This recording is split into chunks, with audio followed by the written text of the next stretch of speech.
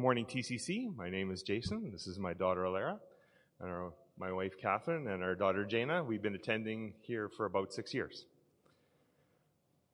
I'm reading today from Isaiah chapter 9, verses 2 to 7, the New International Version. The people walking in darkness have seen a great light. On those living in the land of deep darkness, a light has dawned. You have enlarged the nation and increased their joy. They rejoice before you as people rejoice at the harvest, as warriors rejoice when dividing the plunder. For as in the day of Midian's defeat, you have shattered the yoke that burdens them, the bar across their shoulders, the rod of their oppressor. Every warrior's boot used in battle and every garment rolled in blood will be destined for burning and will be fuel for the fire. For to us a child is born, to us a son is given, and the government will be on his shoulders, and he will be called Wonderful Counselor, Mighty God, Everlasting Father, Prince of Peace. Of the greatness of his government and peace there will be no end. He will reign on David's throne and over his kingdom, establishing and upholding it with justice and righteousness from that time on and forever. The zeal of the Lord Almighty will accomplish this.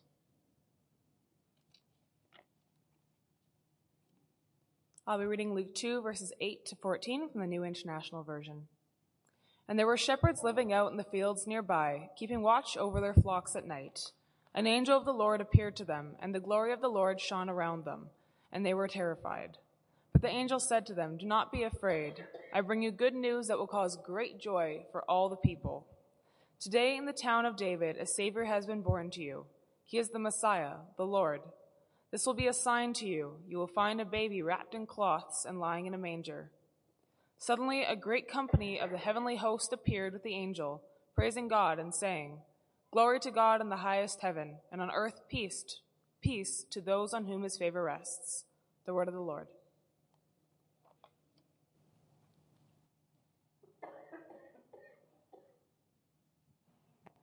Thank you, Jason and Alara. And I just have to give a shout out to Jason because I know many of us were here last week for the children's program. The skit we watched was written by Jason. So he's a very talented guy. Yeah, exactly. So thank you for that, Jason and Alara. Reading scripture this morning. All right. Well, I'm a big fan of the Christmas season for a lot of reasons, as I'm sure many of you are. The opportunity for just a shifting of gears in various areas of our lives. And yesterday at the men's breakfast, I brought a big tote up onto the platform where we were speaking and talked about how we all have these totes in our house, right? And every year at the end of November, we pull out these totes and we start pulling things out of them for our Christmas celebrations for the month of December. And in my household, one of the things that comes out of those boxes is children's Christmas stories. My wife and I love these children's themed Christmas stories. We try to get one for them every year. They open it on the first Sunday of Advent. We read it through the month of December. And one of my favorite children's Christmas stories growing up was Mercer Mair's Little Critter book about Christmas. And you've probably heard me talk about this before in this context, but it's just so good. So I wanted to bring it back. And Little Critter, if you're familiar with the series, Little Critter is this little guy who's trying so hard to be independent, right? He's trying so hard to make things right. And this story is about him trying to make Christmas great. So here he is putting a wreath on the door. Look, Mom and Dad, I put a wreath on the door, right? He's doing decorations by himself. Parents obviously very concerned. Oh, dear Little Critter. Here we have Little Critter wanting to help decorate the tree. He carries the box upside down. All the ornaments break. Poor Little Critter. Here's Little Critter trying to get the lights out. If any of you have untangled Christmas lights, you know that he's probably just making a mess of things, making it even worse. Poor Little Critter. And then here he is trying to wrap presents, and the tape just won't go where it's supposed to, right? This poor little guy. Well, we'll get back to this story in a little bit, but when I look at this, I look at this little guy, and I feel like he's so relatable because he's trying so hard to make things right. And due to the limitations of being this little guy, the limitations of being young, it's just things aren't happening the way that he would like them to happen. Arguably, he's making every situation worse, right? It's like, come on, little critter, just quit while you're ahead, man. But I look at that and I can relate to it. Because when I think about Christmas time or the different celebrations or presents, these types of things, I want to choose the right present. I want to decorate in the right way. I want the family gatherings to go a certain way. I want the season of Christmas in December I want to come out the other end of it and be like, oh, that was really good. And I'm sure many of us can relate to that. But that desire for things to be good, that desire for things to turn out well, that desire for things to be right, is not in any way limited to the month of December and the Christmas season, is it? We want things to be right in our lives in every area, not just at Christmas. We want to look around the world and have this sense of, man, things are good. Life is good. I'm doing good. I'm happy with the way things are. I feel like things are just going well. We want that, don't we? We desire that in our lives. The trouble is oftentimes it isn't exactly what we want it to be. Things aren't right. Things aren't going well. The Christmas gathering didn't go quite as we had anticipated. Coming into the year end, life maybe isn't exactly the way you thought it would be when 2023 started. And now as you come to the end of the year, it's like, oh man, this wasn't the year I was hoping for, and maybe feel a lot like little critter sitting on the floor wrapped up in tape, feeling the depths of the reality that things maybe just aren't exactly how we want them to be. Well, it's this morning on this third Advent Sunday that we turn our attention to the Christmas theme of peace. And when we think about peace, especially in this day and age, it can be a little bit difficult, can't it? Because we look around our world and very quickly we see that things are not as peaceful as we would like it to be. On a global scale, we have wars raging in Europe. We have wars in the Middle East. We're watching the news and we're just overcome with this sense that things are not right. In our own country, we might see things unfolding on the political landscape or different policies coming into place and have the sense that things are not right.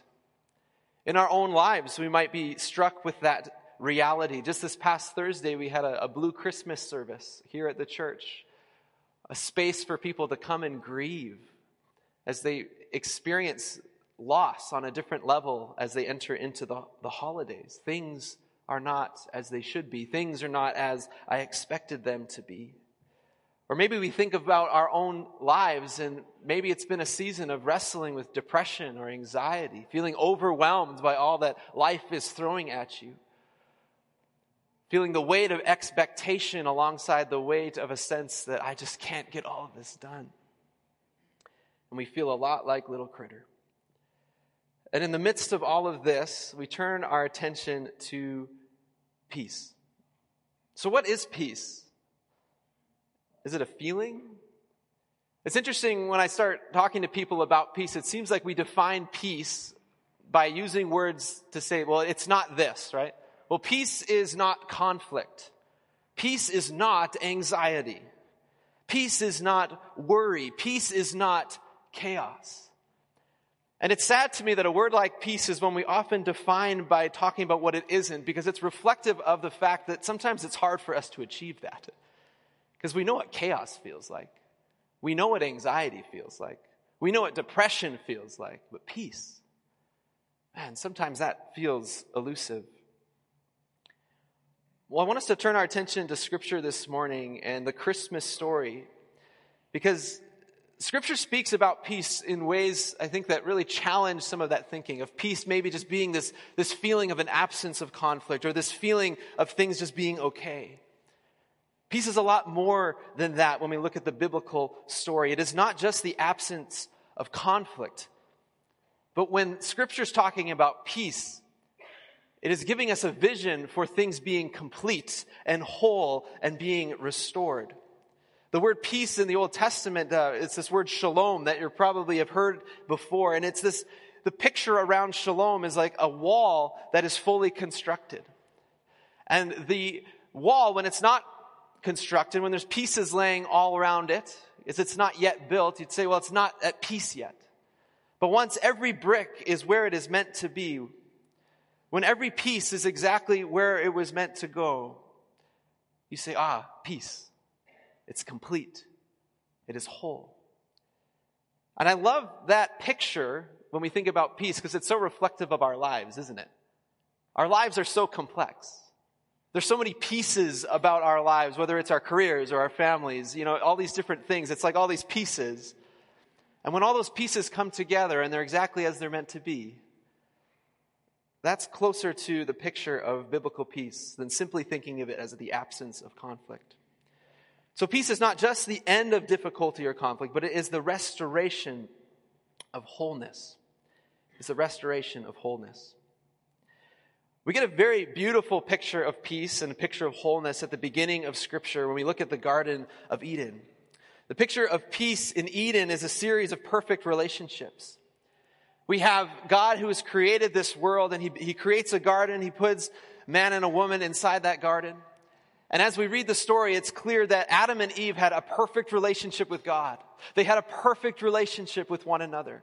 They had a perfect relationship with themselves in that they weren't feeling fear or anxiety or depression or worry or insecurity. And they had a perfect relationship with creation. But in Genesis chapter 3, when Adam and Eve choose sin, that peace is lost. The complexity of their relationships, all of a sudden it's all scattered. Things are not okay anymore. And we see that series of perfect relationships broken as Genesis 3 unfolds and God speaks to that reality of all that is now broken and lost. Man's relationship with God, broken. Adam and Eve's relationship with one another, broken. Suddenly they feel shame around one another. Their relationship with themselves, broken. They live with the weight of guilt. No doubt some sort of anxiety, depression, having lost all of that. And the relationship with the earth, broken. So we see peace shattered. But as the biblical story progresses, we read about all these promises and this anticipation for peace to be restored. I just opened my Bible. It's like 2 Samuel. I'm like, I'm not preaching out of 2 Samuel. Okay. In Leviticus chapter 26, we have this beautiful promise that is given for peace. I'm just going to read a little earlier than what's on the screen, but in God here speaking to His people about the need for them to live in relationship with them. He says, if you follow my decrees, if you're careful to obey my commands, I will send you rain in its season. The ground will yield its crops, the trees their fruit. See that relationship with creation being restored. Harvest will continue until planting. You will eat all the food you want and you'll live in safety in your land. And then verse 6, I will grant peace in the land. You will lie down and no one will make you afraid. I will remove wild beasts from the land and the sword will not pass through your country. And a little later in verse 9, I will look on you with favor. I will make you fruitful and increase in number. And I will keep my covenant with you. You will be eating last year's harvest when you have to move it out to make room for the new. And this is so key. Verse 11, I will put my dwelling place among you and I will not abhor you. I will walk among you and be your God and you will be my people. God's heart here in Leviticus, He wants to restore peace to His people. He wants to be among them, to restore that relationship with them. So all through the Old Testament, we see this anticipation for peace. But the problem of sin and humanity's pervasiveness in walking away from God, not living in His ways, not being faithful to Him, they can't achieve that peace on their own efforts. But they anticipate it, they hope for it. Isaiah 55 is one of these passages where give ear and come to me, listen that you may live, and I will make an everlasting covenant with you. You will go out in joy and be led forth in peace. The mountains and the hills will burst into song before you. The trees and the fields will clap their hands. This is God giving a promise to His people, a promise for peace. And what I love about all of this is it's just this amazing picture. God recognizing that my people cannot achieve this peace on their own. They need God to reach down and do for them what they cannot do for themselves. This is what I love about the Little Critter story. See, here's the last page of the Little Critter book. Little Critter is triumphing in Christmas joy. But every page before that, we read about him messing it up. He messed up the presents. He messed up the decorations. He messed all this stuff up. There's no peace. There's no completeness. But then his parents step in and do for him what he couldn't do for himself. And here he is triumphing in joy. I think Mercer Mayer's Little Critter Christmas book speaks to the truth of Christmas maybe a lot more than he even intended. But here's the reality, this ache for peace, this ache for completeness, this ache to see depression and anxiety and all these things cease. It's deep within us, isn't it? God made us for it. But there's this reality that we are a people who are walking in darkness, as was read for us this morning. And again, we look around our world, we see that darkness. We see the pain, we see the heartache, we experience it in our own lives. But Isaiah chapter 9, recognizing the people in darkness, it goes on. It says that these people have seen a great light. On those living in deep darkness, on those living in the space without peace, on those living in the midst of conflict and pain and sorrow, a light has dawned. Well, what is that light? How is this peace going to come to pass? Well, as was read, for unto us a child is born, to us a son is given, the government will be upon his shoulders, and he will be a wonderful counselor, mighty God, everlasting Father, the Prince of Peace. The Prince of Peace. Friends, Jesus brings peace. Jesus comes and he brings peace. The angels sang this chorus in Luke chapter 2. A great company of heavenly hosts appear. The angels praising God and saying, "Glory to God in the highest heaven, and on earth, peace to those whom his favor rests." Now, the difficulty about this passage is when we look around our world and see the lack of peace. We think about this declaration and we're like, Jesus, I don't feel like this is totally adding up. There's still war. There's still pain. Even in my own life, this internal struggle just seems to rage on. But apparently when Jesus came, he was the arrival of the Prince of Peace. Where is it? Friends, Jesus brings peace, but I think it's different than what we expect. From this Isaiah passage, about 700 years past to the coming of Christ. And I wonder how the declaration of the angels landed on the ears of these shepherds. Because here we have shepherds who are probably going, peace on earth. They're living there under Roman rule. And what was interesting about the Roman rule, within history, we understand that the Romans sought to establish Roman peace, Pax Romania. This idea of having Roman peace throughout the world. But if you were an Israelite, Roman peace did not feel like peace. The Romans came as oppressors. The Romans came and they taxed the Israelites to a point where they were living hand to mouth, most of them. Taking from them what wasn't theirs. Declaring that to be peace. So Israel, they thought when their Messiah, when this Prince of Peace was going to come, that, man, the Romans were going to get it. The tables were going to be turned. Peace was going to be restored to the nation of Israel. But here's the thing. That type of peace is a peace through conquest. And I think of the early church who would maybe meditate on Jesus as their Prince of Peace, who watched the temple be destroyed in 70 AD, still living under Roman oppression. But friends, Jesus' arrival was the arrival of a deeper peace. God's answer to oppression and hostility of this proud and cruel world is not to come as a warrior to smash oppression. He does not bring peace by being an oppressor. In John chapter 14, Jesus says to them, my peace I give you, but it is not the peace of this world. It's a different type of peace. Because here's the thing, Jesus could have put an end to the conflict, but it wouldn't have been enough. Because the peace that is required for a restoration of the Eden-like type of existence requires restoration of all that is broken. Jesus brings a peace that isn't just going to change the circumstance around people, but he brings a type of peace that goes into the depths of who we are as people, so that we become the type of people that work and labor towards peace.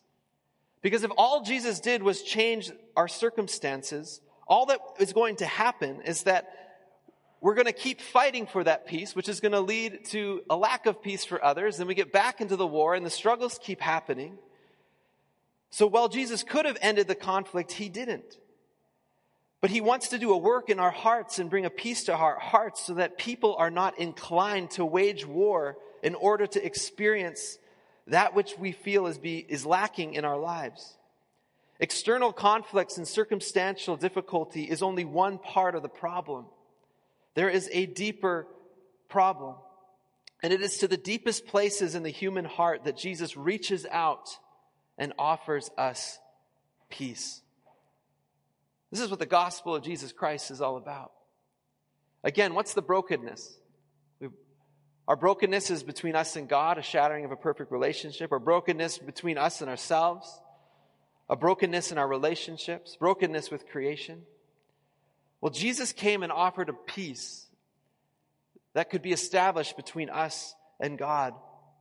Romans chapter 5 says it this way, therefore, since we've been justified through faith, we have peace with God through our Lord Jesus Christ, through whom we have gained access by faith into his grace by which we stand.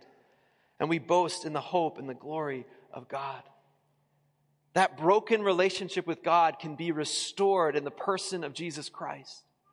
He comes and he works peace between us and God, that we could be restored to him, that we can experience the life that we were made for in relationship with him, that we can engage in our lives with him in our day-to-day reality. This is Christmas, the Emmanuel, God with us, God coming to dwell with us. It's impossible for God to dwell with us when we are not at peace with him. Do you understand that?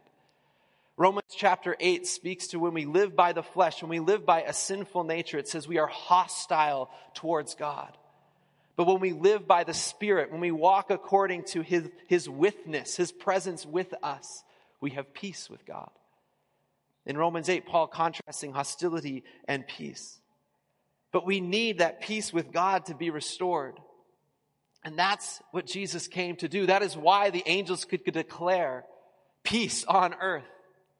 Peace has come in a person, Jesus Christ, who's going to do for us that we cannot do for ourselves like little critter. He's going to come and work in such a way, live a type of life, demonstrate to us the type of life we are meant to live. He's going to sacrifice himself and pay the penalty for sin on our behalf. Why? So that we can be reconciled with God, so that we can have peace with God. Friends, the peace on earth that came that first Christmas day is one that brings peace to the deepest parts of our person, while anticipating the restoration of all things to a state of wholeness. So peace within so that there can be peace without. So while we might look at our circumstances and be overwhelmed with the lack of peace that we see around us, Jesus is inviting us to experience a peace with God. A peace on the deepest level. That peace may flow through us into those situations and circumstances. Does it change them? Not necessarily. Not always. But that peace of God is what we need most. And as we have peace with God, we're able to extend peace to one another. Our relationships begin to be restored. Because the security we have in our peace with God allows us to be people of forgiveness, people who don't harbor bitterness, people who do not easily take offense from others, that we bring peace into relationships. Peace with God changes our relationship with ourselves, that we no longer see ourselves from a worldly lens, but we see ourselves the way God sees us. That we aren't living insecure. We aren't looking in the mirror, hating who we see staring back at us. But the healing touch of God, the peace that He's working in us, changes even the way we see ourselves. And He restores even that relationship. And as He restores us and makes us whole, we can anticipate the coming of peace. Revelation chapter 23, we read, so this is a picture of the end of time. And I hear a loud voice from the throne saying, "Look, God's dwelling place is now among the people, and He will dwell with them. They will be His people, and God Himself will be with them and be their God." Does that remind you of a passage we already read this morning?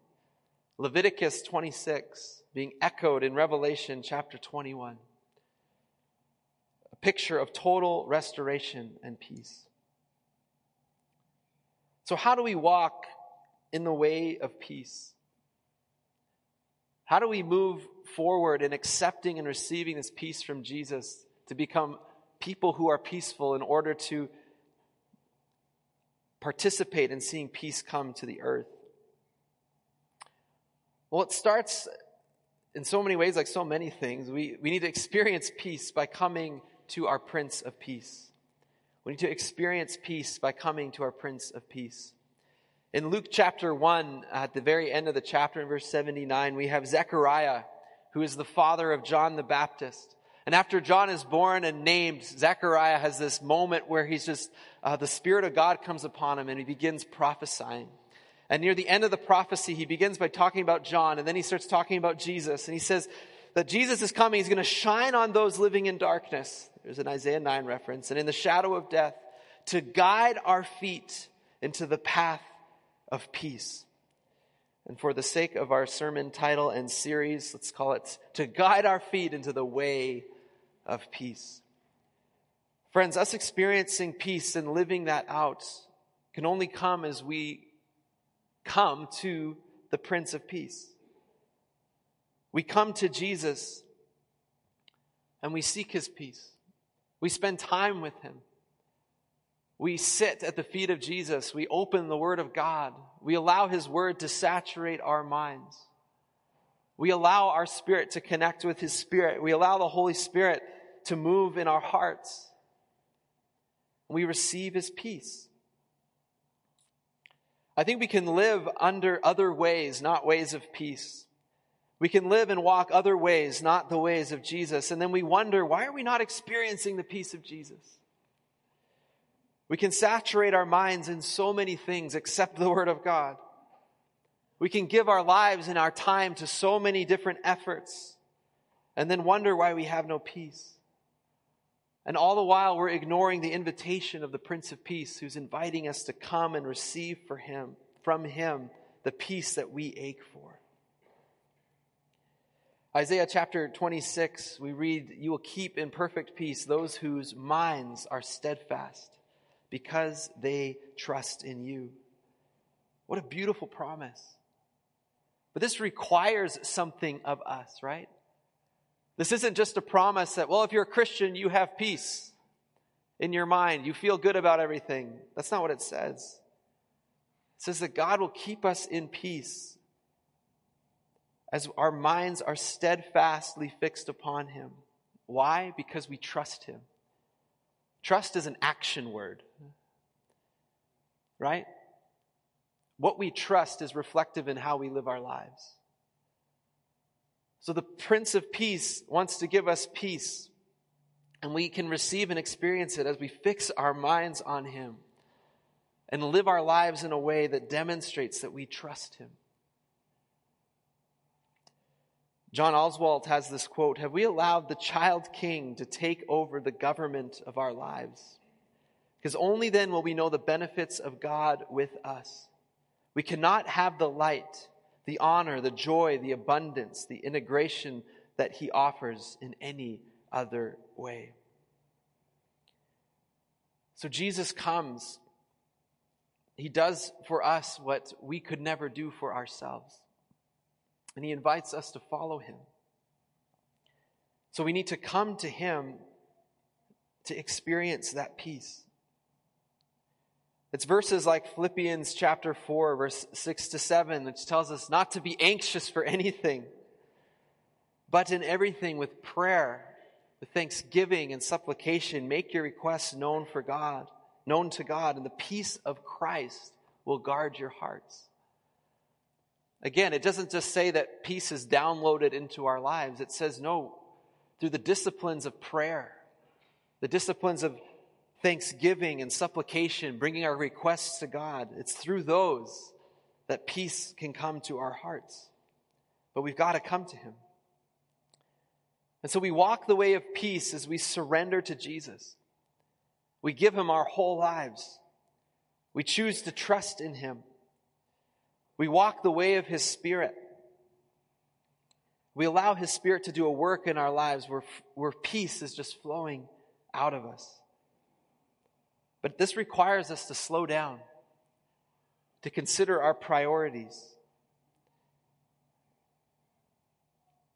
It requires us to take time to be with Jesus so that we might become more like Him.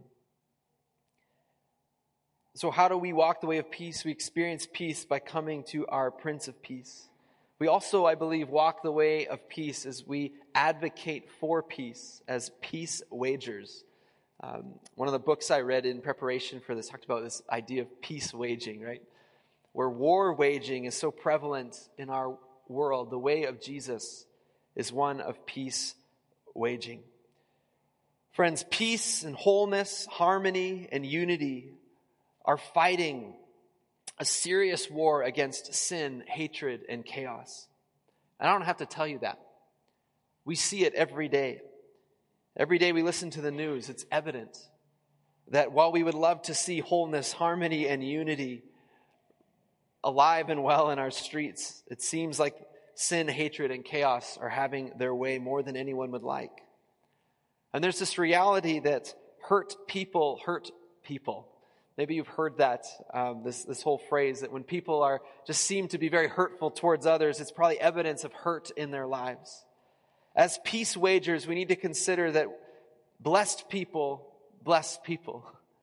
That as we receive the blessing of peace from God, we can be those who extend that blessing and that peace to others. It means that we are people of forgiveness, who when we are wronged, we are quick to forgive. We are people who keep short accounts. We are people who resist bitterness. Now, this task of peace waging is not an easy one. It's interesting, in John chapter 14, Jesus says to His disciples, "Peace I leave with you. My peace I give you. But I do not give you as the world gives. Do not let your hearts be troubled, and do not be afraid." Now, if Jesus is telling them not to be afraid, what does that imply? That there are things that you will probably be fearful of. There will be reflections of a lack of peace all around you. But what does Jesus say to His disciples? "My peace I leave with you. My peace I give you." So as we go as peace wagers, we can only do that when we experience and know the peace of Jesus. Because there's this reality that your circumstances are not going to be as you like. But we have peace in Jesus Christ. He has that available to us. So as we approach difficulty, we do so with peace in our hearts. The peace that is a gift from the Holy Spirit. And we can step into chaos as a non-anxious presence with the hope and love of Jesus. So friends, Jesus has given us peace. Will you receive it? Do you know His peace? Do you feel His peace? I appreciate the Christmas carol, "O Little Town of Bethlehem." I find it is full of beautiful theology. But a couple of the verses talk about this, quaint little town, right? This kind of back road town in Israel, and the gift of God being given to this place. How silently the wondrous gift is given. God imparts to human hearts the blessings of His heaven. No ear may hear His coming, but in the world of sin, where meek souls will receive Him still, the dear Christ enters in. O holy child of Bethlehem, descend to us, we pray. Cast out our sin and enter in and be born in us today. I love that prayer. And that is a prayer for peace in so many ways. That as that little town of Bethlehem received the coming Messiah, so we too need to have hearts postured and open to receive Jesus and to allow his peace to come to our hearts. I'm going to ask the worship team to come forward, and we're going to sing this carol together. But I just invite you now to maybe close your eyes and just take a prayerful posture.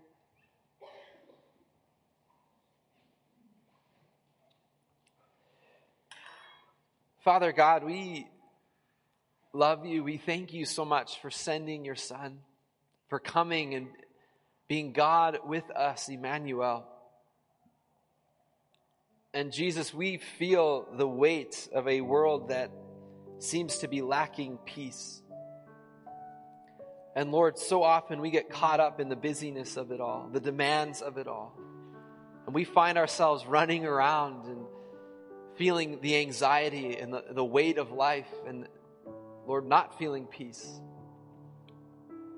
But Jesus, our prayer, even now in this moment, is just that we would experience your peace. Lord Jesus, allow your peace to descend on us. And Lord, help us to make room for that in our lives.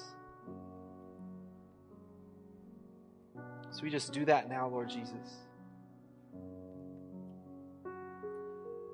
Just let's sit in this moment and just maybe just utter these words out, or just in the quiet of your own heart, just say, Lord Jesus, I receive your peace.